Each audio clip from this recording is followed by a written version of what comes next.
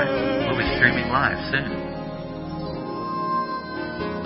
Eu quero ser testemunho, remove o erro e cria o bem. Well, good morning. It's good to be with you here. Rick Bonfim Ministries. My name is Johnathan Dunn, and we're continuing our study of the book of Hebrews, and we are beginning Hebrews chapter 4 this morning. And Hebrews chapter 4 is the continuation of chapter 3. It's interesting how that happens. And so as we continue this argument that the author has, whether it be Paul or Priscilla or Apollos or Barnabas or Luke or whoever, it's a Jewish audience, and most likely, if you're listening to this, you didn't grow up a Jew. Now, some of you out there might, and so you can relate to some of these things easier than us who didn't grow up as with a Jewish heritage. But because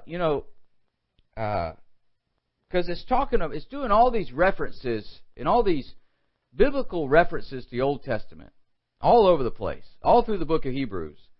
In other words, if you want to understand the book of Hebrews, read the Old Testament first, then read the book of Hebrews, and it'll start making a little more sense.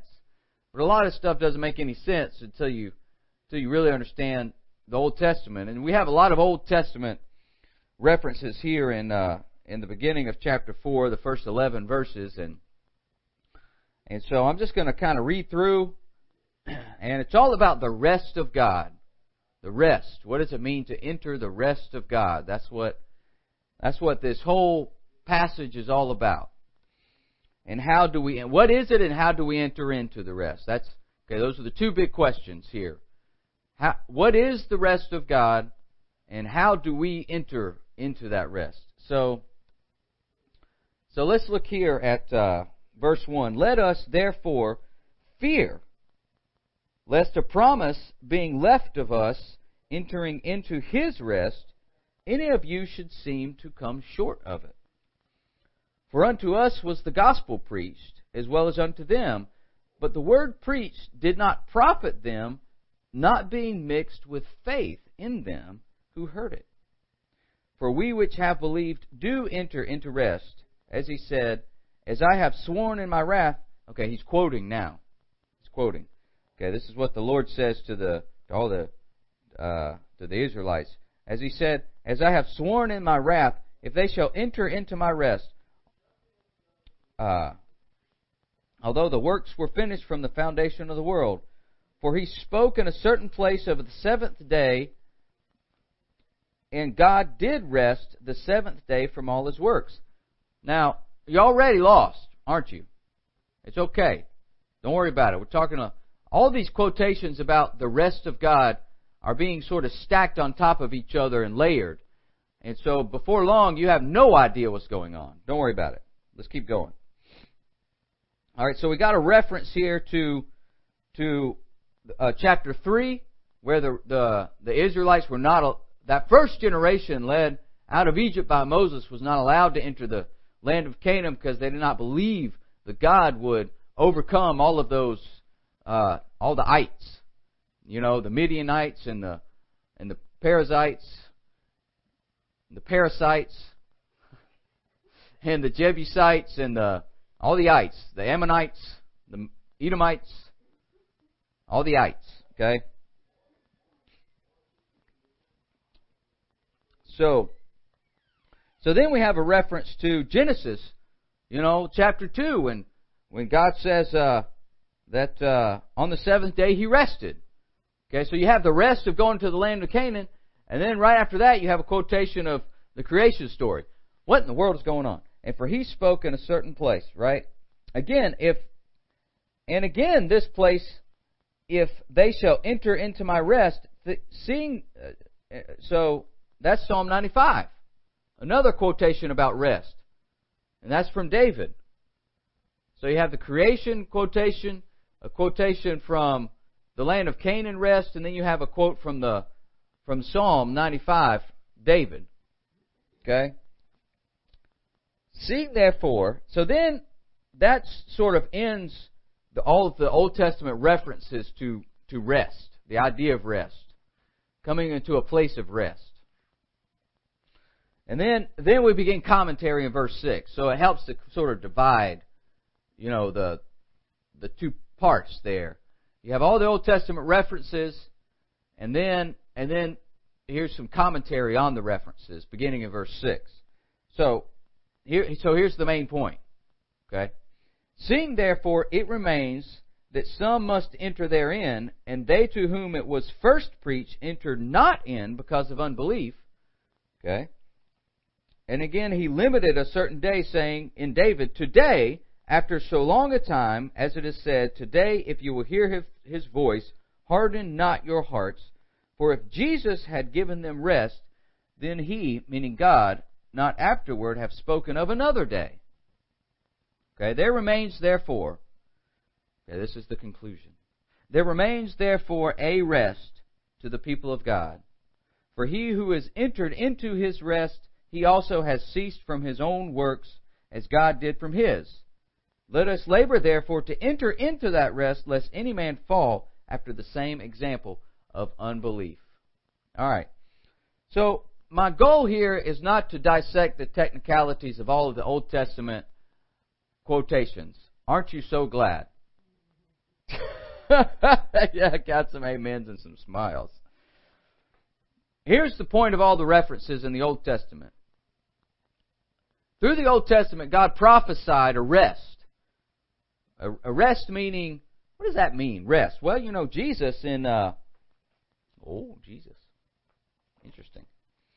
Jesus says in chapter 11 of Matthew, come unto me, all you who labor and are heavy laden, and I will give you rest. Oh, that's very interesting. Take my yoke upon you and learn of me, for I am meek and lowly in heart, and you shall find rest unto your souls. For my yoke is easy and my burden is light. Life is very demanding. Many times it demands things from us that we do not think that we are able to give. And it seems like life is just fighting all the time. Many of us, when we're young, we have to start fighting early because our family is a mess, right? Mom and dad don't get along.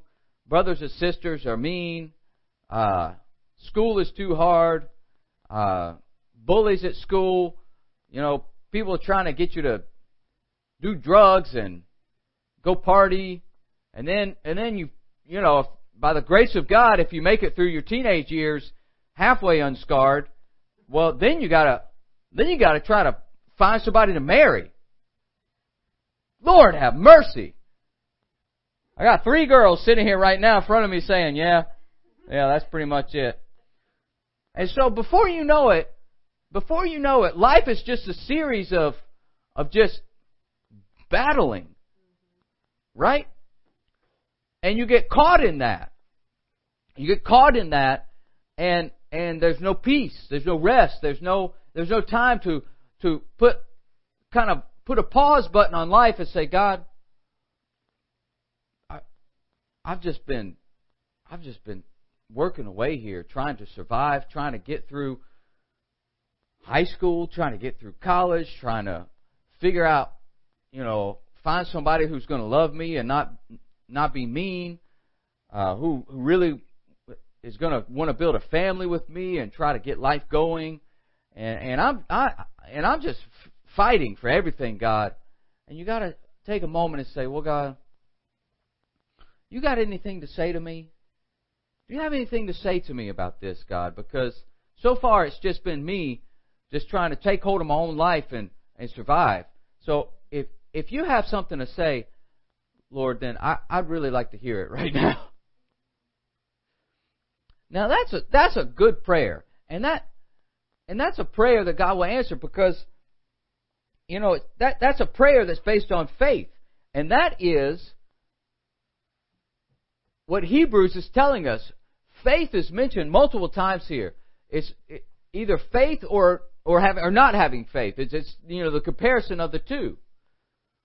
And so the people there that are receiving this letter, well, they're struggling. They're struggling big time. They're wondering if God's really going to come through for them, because they're in the midst of persecution. They're in the midst of a battle, and they're wondering if this Jesus thing is really what they were led to believe it was. They're questioning. You read the book. They're questioning. They're wondering. The whole book is about Jesus and how awesome He is, and trying to convince these people that they can't give up on Jesus just because life is hard. And then actually in Jesus is the only place you will find any peace and victory and forgiveness of your sins and hope for the future. How am I doing so far? Okay. So I got to ask. I don't know how much longer I have with some of the young people here, right? So I got to ask if you're going to give Jesus a chance to do something. Or are you going to do it yourself? Do you think Jesus can lead you to the right spouse, or are you going to trust your own judgment on it? Well, the Scriptures say that Jesus knows the heart of every person. Jesus knows the heart of every single person perfectly, in and out. And so God knows exactly who is right for you. It's not something that God is worried about or afraid that He can't find somebody. You're afraid that you're not going to find anybody. So then you get desperate. You start looking on dating sites. Don't do it. Don't do it. They're not there. One of my best friends met his wife on a dating site, and they're just happily married with 2 kids. It can happen. Man, I've heard too many stories. You got to be careful. There are some snakes out there. What is that? Catfishing? Okay? I'm speaking to the young ladies who are sitting right in front of me right now and single and want to find somebody. There's a lot of ugly catfish out there with a bunch of whiskers. All right?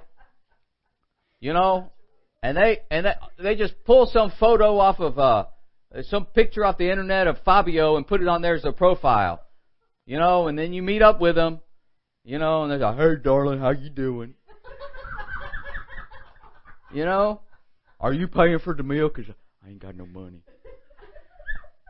They're gonna cut my water, so I had to pay that. Can you get the meal? Y'all got to stay away from that. Okay.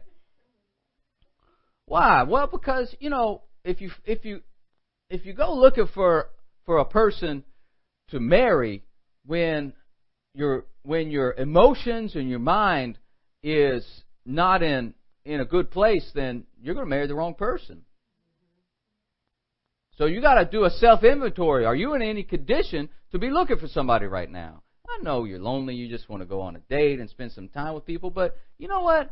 Just get in a friend group, or something. I don't know. But you got to be careful. You got to guard your heart.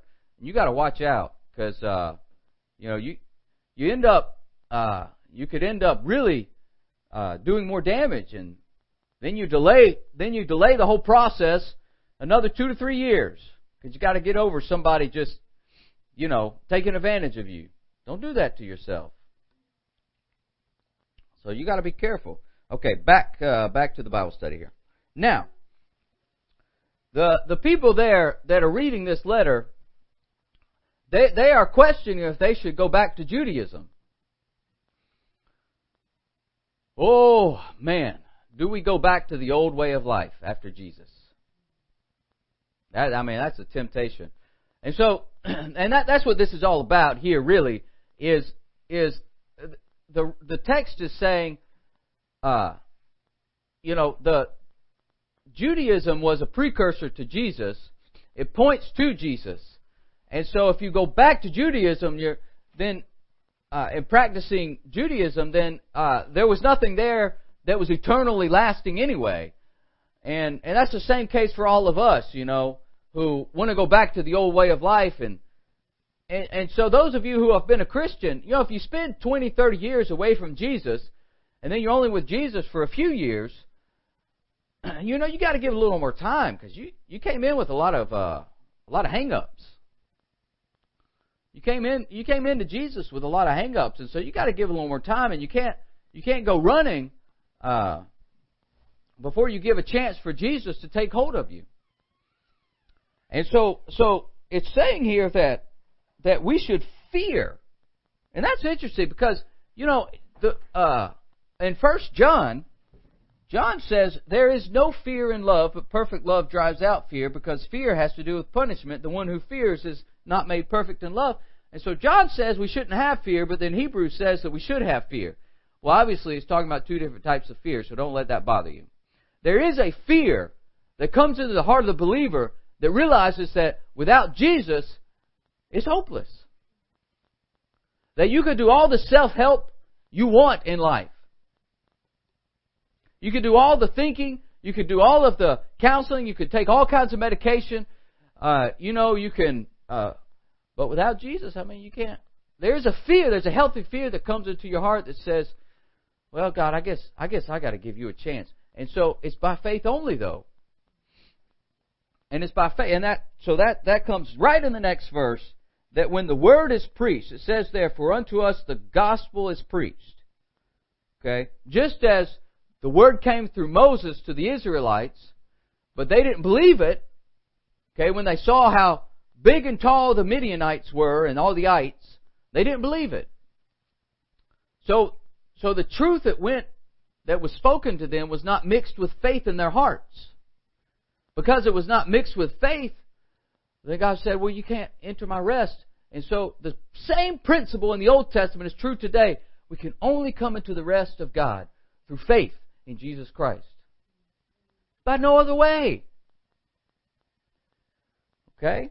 Now, those of you that don't want to recognize Jesus as the Son of God will try to find some other way to justify your approach to God.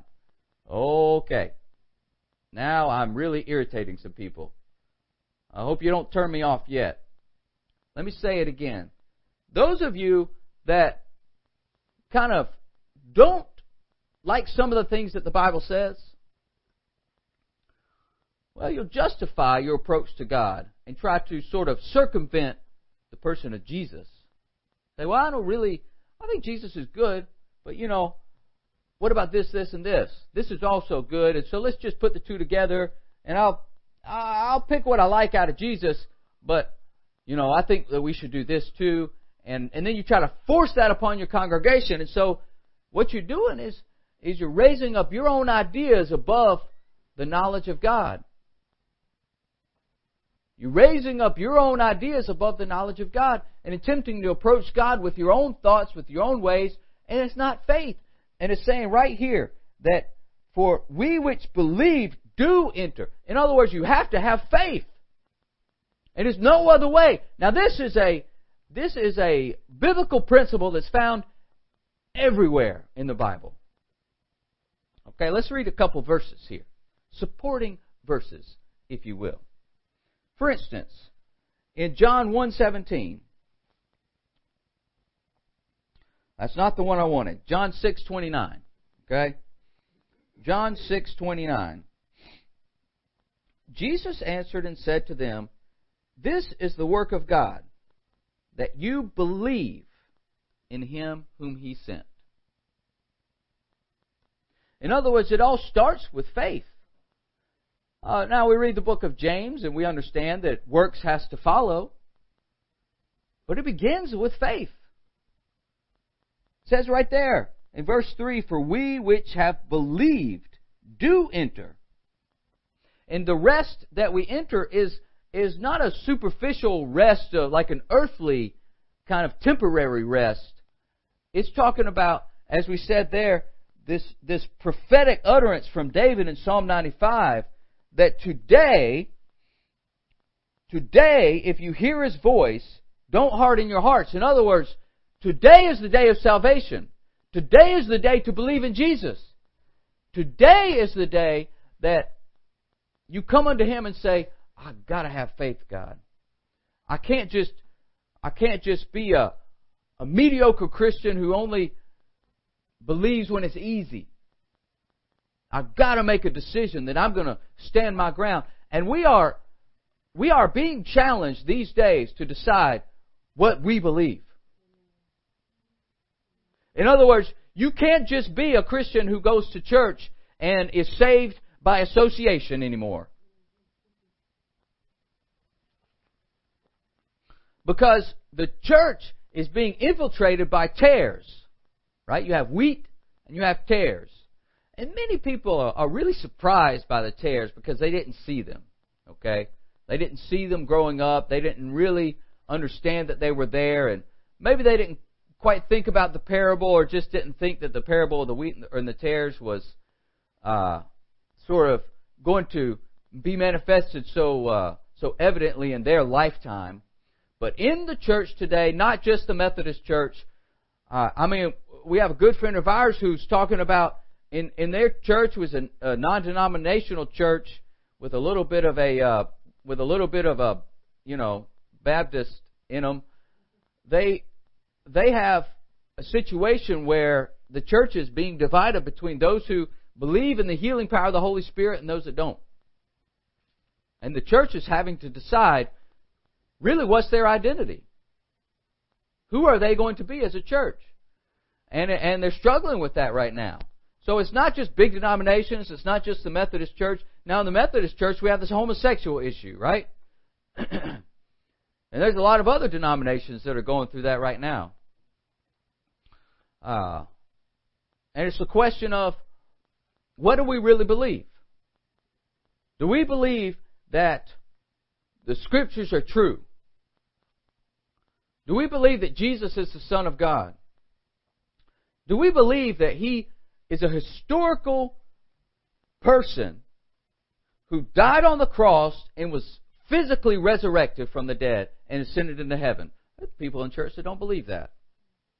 They don't. There's not faith in the essential truths of the gospel, and that's what the people are struggling with in this book.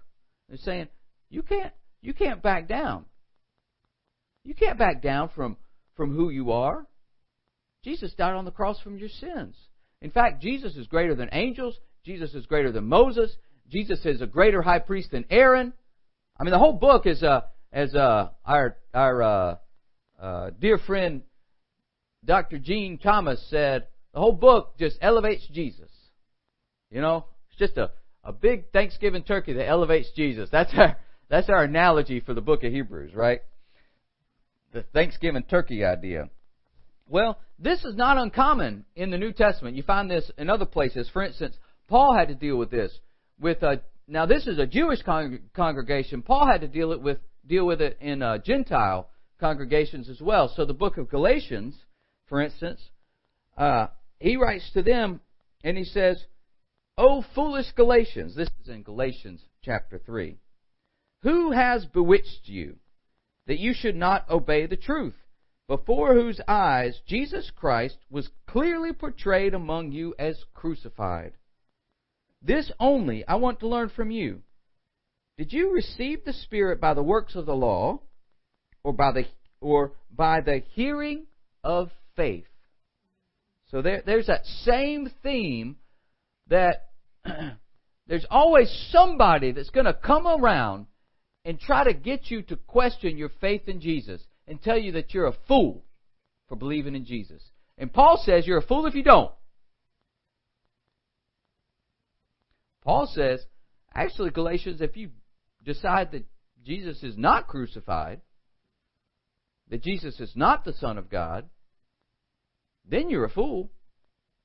Because He is the perfect revelation of God to each one of us. Are you so foolish? That's verse 3 of Galatians 3. Having begun in the Spirit, are you now being made perfect by the flesh?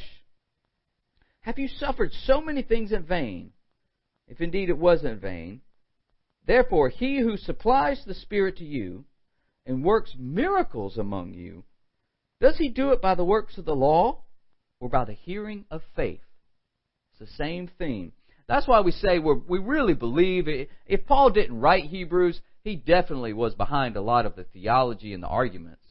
It's because there is a lot of the same sort of concepts that are found in Paul's letters. And so then Paul appeals to the Old Testament, just as Abraham believed God and it was counted to him for righteousness. Therefore know that only those who are of faith are sons of Abraham. And the Scripture, foreseeing that God would justify the Gentiles by faith, preached the gospel to Abraham beforehand, saying, in you all the nations shall be blessed. So then those who are of faith are blessed with believing Abraham. So the whole thing goes down to faith in Jesus. And those who believe in Jesus are the true sons and daughters of Abraham, are the true descendants, because you're sons and daughters of righteousness. Because righteousness comes by faith. It doesn't come by works of the law. And so these Jewish Christians are being tempted to go back to Jewish practices. In other words, they want to feel better about themselves and make other people, think that they're okay. In other words, it's called Judaizers. That's the word. People who would come along behind Paul and some of the other apostles and try to convince people that no, yeah, okay, Jesus might be okay, but you still need to do this and this and this and this and this, or you can't go to heaven. You're not going to be saved. God's not happy with you. And so there's a temptation to succumb to that and do what they say so that they'll say that you're okay. And then you've got to decide, am I a pleaser of man or not? Where do I stand? Am I willing to sacrifice a relationship to stand up for Jesus? That's a hard question for some people. Am I willing to make my family upset with me to stand up for Jesus? We have somebody in our ministry, a young lady whose family didn't like her being a missionary. Struggled with it. Wanted her to get a real job. How many times do we hear that with people who come to be interns or come on staff? The family just, when are you going to go get a real job? Oh man, if this isn't a real job, I don't know what is. Oh my goodness. To be at the altar of Rekindle the Flame and pray for somebody and see God hit that person. And I probably would have sinned 20 times that day before I prayed for that person. It's got nothing to do with me. I'm standing up there, a sinner thinking about what I'm going to eat for dinner, and I'm praying for that person, and God just hits them, and they hit the floor, or they start crying and weeping, and God convicts and begins to heal, and you want to tell me there's no value in that? Man, check your head. Okay. Let's move on. I got stuck on that. There remains, therefore, a rest to the people of God. For he who has entered into his rest, he also has ceased from his own works. Okay, so we saw that repeated in the Galatians passage from Paul. That you can't enter into this rest, as Jesus says in Matthew 11, come to me, all you who are weary and heavy laden, and I will give you rest. You can't enter into it with human effort. You just can't. It's only by faith in the Son of God, that we can enter into this rest, this peace, this connection with God. That makes me think of Romans 5. Man, that's one of our favorite verses in this ministry. Therefore, being justified by faith, we have peace with God through our Lord Jesus Christ. Do you have peace with God? Have you entered into the rest of God? Or are you questioning if Jesus is really one who can bring you into that peace, into that rest? I want to challenge you this morning to do a self-inventory of your faith life. Are you trying to layer on top of faith in Jesus some other things? You're going to be frustrated. I tell you right now, you will be frustrated because it won't work. There's nothing There's no idea that you can come up with that can bring you to a place of peace with God, to a place of peace within yourself, to a place of peace with others. When you come to Jesus and say, God, maybe in this world I can do a few things, or, maybe I can figure out how to have a good job or be really smart or get a good degree or whatever it is. But when it comes to you, Jesus, when it comes to God, there's nothing I can do that can force my way into a place of peace with God. You got to do it. You got to do it, God. You got to minister to me that what Jesus did on the cross really did take care of my sins, really did offer me healing and wholeness. And when you say that prayer and say, God, I just surrender all my ideas, I can't bring anything to the table, then God starts to move. God begins to heal your heart. You start to go to church, you start reading your Bible, and you start humbly asking God to show Himself to you. Oh man, you start to find that peace with God. It's a wonderful place to be. I want to thank you for being with me this morning. I hope you were encouraged. I hope you were lifted up. I hope you were challenged as well. I hope you were challenged. But I also hope you were encouraged. Have a great day. We'll see you tomorrow morning.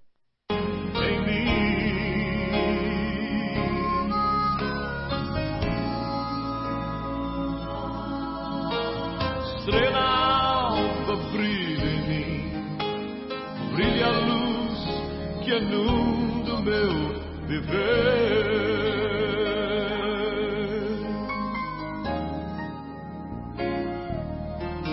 Senhor, eu vejo o mundo triste, atribulado pela ação de Satanás.